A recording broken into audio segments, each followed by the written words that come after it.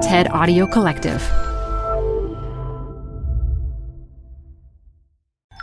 This TED Talk features personality psychologist Thomas Curran, recorded live at TEDMed 2018. Support comes from Zuckerman Spader. Through nearly 5 decades of taking on high-stakes legal matters, Zuckerman Spader is recognized nationally as a premier litigation and investigations firm. Their lawyers routinely represent individuals, organizations, and law firms in business disputes, government and internal investigations, and at trial, when the lawyer you choose matters most. Online at Zuckerman.com. The best place to see stars is at home with Prime Video. Get everything included with Prime, like Mr. and Mrs. Smith, starring Donald Glover and Maya Erskine. Rent or buy hits like Mean Girls, starring Renee Rapp.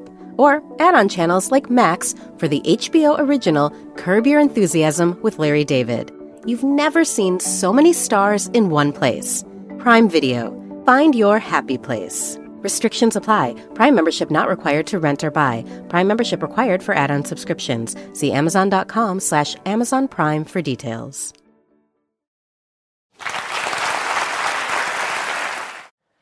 I'm a bit of a perfectionist. Now, how many times have you heard that one?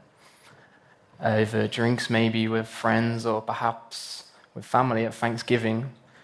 It's everyone's favorite flaw. It's that now quite common response to the difficult final question at job interviews. My biggest weakness? That's my perfectionism. You see, for something that supposedly holds us back, it's quite remarkable how many of us are quite happy to hold our hands up and say we're perfectionists. But there's an interesting and serious point, because our begrudging admiration for perfection is so pervasive that we never really stop to question that concept in its own terms. What does it say about us and our society that there is a kind of celebration in perfection? We tend to hold perfectionism up as an insignia of worth, the emblem of the successful. Yet in my time studying perfectionism, I've seen limited evidence that perfectionists are more successful, quite the contrary. They feel discontented and dissatisfied amid a lingering sense that they're never quite perfect enough. We know from clinician case reports that perfectionism conceals a host of psychological difficulties, including things like depression, anxiety, anorexia, bulimia, and even suicide ideation. And what's more worrying is that over the last 25 years, we have seen perfectionism rise at an alarming rate. And at the same time, we are seeing more mental illness among young people than ever before. Rates of suicide in the US alone increased by 25% across the last 2 decades. And we're beginning to see similar trends emerge across Canada and in my home country, the United Kingdom. Now, our research is suggesting that perfectionism is rising as society is changing. And a changed society reflects a changed sense of personal identity, and with it, differences in the way in which young people interact with each other and the world around them. And there are some unique characteristics about our preeminent market-based society that include things like unrestricted choice and personal freedom. And these are characteristics that we feel are contributing to almost epidemic levels of this problem. So let me give you an example. Young people today are more preoccupied with the attainment of the perfect life and lifestyle in terms of their image, status, and wealth. Data from Pew show that young people born in the US in the late 1980s are 20% more likely to report being materially rich as among their most important life goals relative to their parents and their grandparents. Young people also borrow more heavily than did older generations, and they spend a much greater proportion of their income on image goods and status possessions.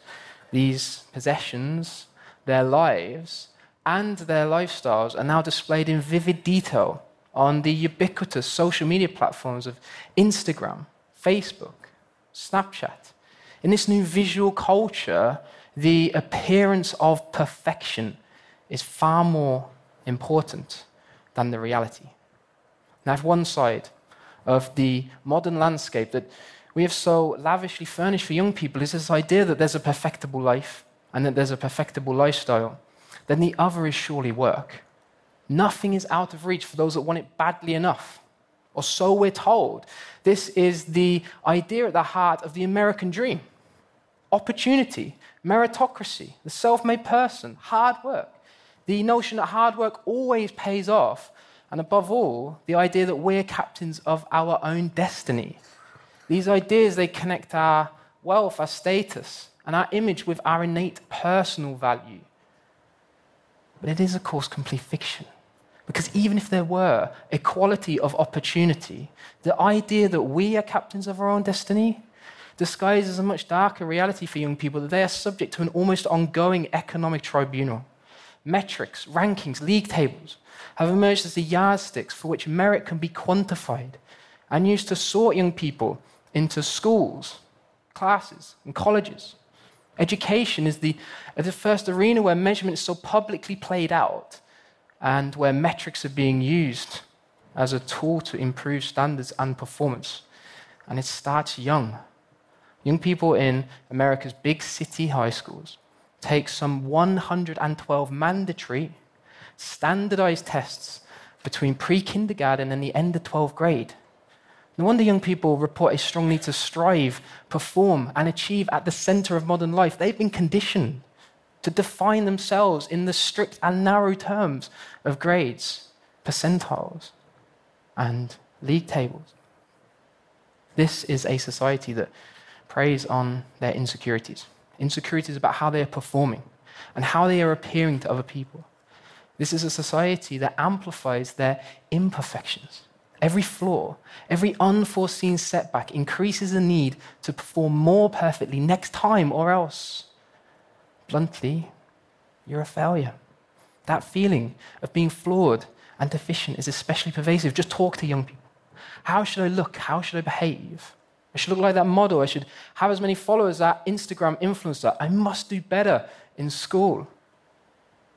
In my role as mentor to many young people, I see these lived effects of perfectionism firsthand. And one student sticks out in my mind very vividly. John, not his real name, was ambitious, hardworking, and diligent. And on the surface, he was exceptionally high achieving, often gaining first-class grades for his work. Yet no matter how well John achieved, he always seemed to recast his successes as abject failures. And in meetings with me, he would talk openly about how he'd let himself and others down. John's justification was quite simple. How could he be a success when he was trying so much harder than other people just to attain the same outcomes? You see, John's perfectionism, his unrelenting work ethic, was only serving to expose what he saw as his inner weakness to himself and to others. Now, cases like John's speak to the harmfulness of perfectionism as a way of being in the world. Contrary to popular belief, perfectionism is never about perfecting things or perfecting tasks. It's not about striving for excellence. John's case highlights this vividly. At its root, perfectionism is about perfecting the self, or more precisely, perfecting an imperfect self. And you can think about it like a mountain of achievement. The perfectionism leads us to imagine ourselves scaling, and we think to ourselves, once I reach that summit, then people will see I'm not flawed, and I'll be worth something. But what perfectionism doesn't tell us is that soon after reaching that summit, we will be called down again to the fresh lowlands of insecurity and shame, just to try and scale that peak again. This is a cycle of self-defeat in the pursuit of unattainable perfection. The perfectionist just cannot step up, and it's why it's so difficult to treat. Now, we've known for decades and decades that perfectionism contributes to a host of psychological problems, but there was never a good way to measure it. That was until the late 1980s when two Canadians, Paul Hewitt and Gordon Fleck, came along and developed a self-report measure of perfectionism. So that's right, folks, you can measure this. And it essentially captures three core elements of perfectionism. The first is self-oriented perfectionism. The irrational desire to be perfect. I strive to be as perfect as I can be. The second is socially prescribed perfectionism. The sense that the social environment is excessively demanding. I feel that others are too demanding of me. And the third is other-oriented perfectionism. The imposition of unrealistic standards on other people. If I ask somebody to do something, I expect it to be done perfectly. Now, research shows that all three elements of perfectionism are associated with compromised mental health, including things like heightened depression, heightened anxiety, and suicide ideation. But by far the most problematic element of perfectionism is socially prescribed perfectionism. That sense that everyone expects me to be perfect. This element of perfectionism has the largest correlation with serious mental illness. And with today's emphasis on perfection at the forefront of my mind, I was curious to see whether these elements of perfectionism were changing. To date, research in this area is focused on immediate family relations, but we wanted to look at it at a more broader level. So we took all of the data that had ever been collected in the 27 years since Paul and Gord developed that perfectionism measure, and we isolated the data from college students.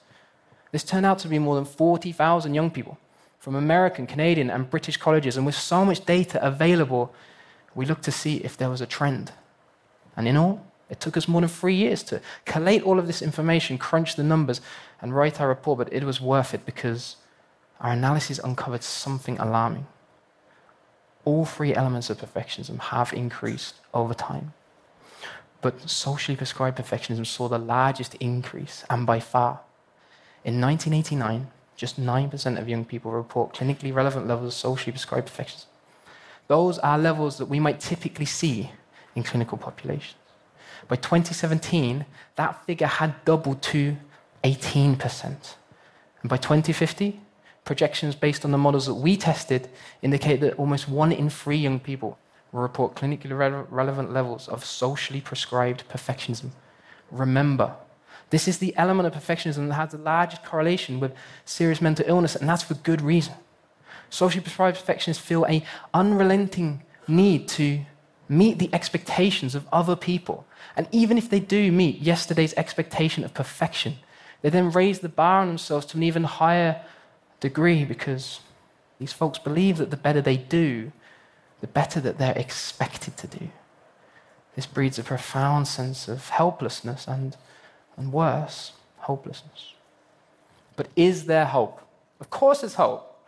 Perfectionists can and should hold on to certain things. They are typically bright, ambitious, conscientious, and hardworking. And yes, treatment is complex. But a little bit of self-compassion, going easy on ourselves when things don't go well, can turn those qualities into greater personal peace and success. And then there's what we can do as caregivers. Perfectionism develops in our formative years, and so young people are more vulnerable. Parents can help their children by supporting them unconditionally when they have tried but failed. And mum and dad can resist that understandable urge in today's highly competitive society to helicopter parent. There's a lot of anxiety that's communicated when parents take on their kids' successes and failures as their own.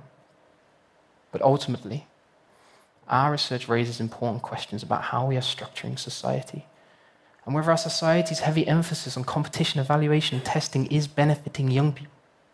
It's become commonplace for public figures to say that young people just need a little bit more resilience in the face of these new and unprecedented pressures. But I believe that is us washing our hands of the core issue, because we have a shared responsibility to create a society and a culture in which young people need less resilience, less perfection in the first place. But let's not kid ourselves. Creating that kind of world is an enormous challenge, and for a generation of young people that live their lives in the 24/7 spotlight of metrics, league tables, and social media, perfectionism is inevitable, so long as they lack any purpose in life greater than how they are appearing or how they are performing to other people. But what can they do about it? Every time they are knocked down from that mountaintop, they see no other option but to try scaling that peak again. The ancient Greeks knew that this endless struggle up and down the same mountain is not the road to happiness. Their image of hell was a man called Sisyphus, doomed for eternity to keep rolling the same boulder up a hill, only to see it roll back down and have to start again. So long as we teach young people that there is nothing more real or meaningful in their lives than this hopeless quest for perfection, then we are going to condemn future generations to that same futility and despair, and so are left with a question. When are we going to appreciate that there is something fundamentally inhuman about limitless perfection? No one is flawless. If you want to help our young people escape the trap of perfectionism, then we would teach them that in a chaotic world, life will often defeat us, but that's okay. Failure is not weakness. If we want to help our young people outgrow the self-defeating snare of impossible perfection, then we will raise them in a society that has outgrown that very same delusion.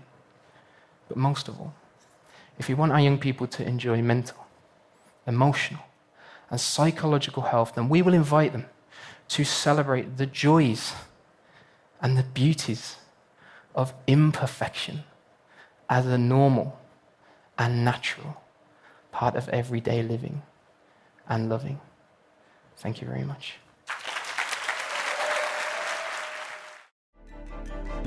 For more TED Talks, go to TED.com.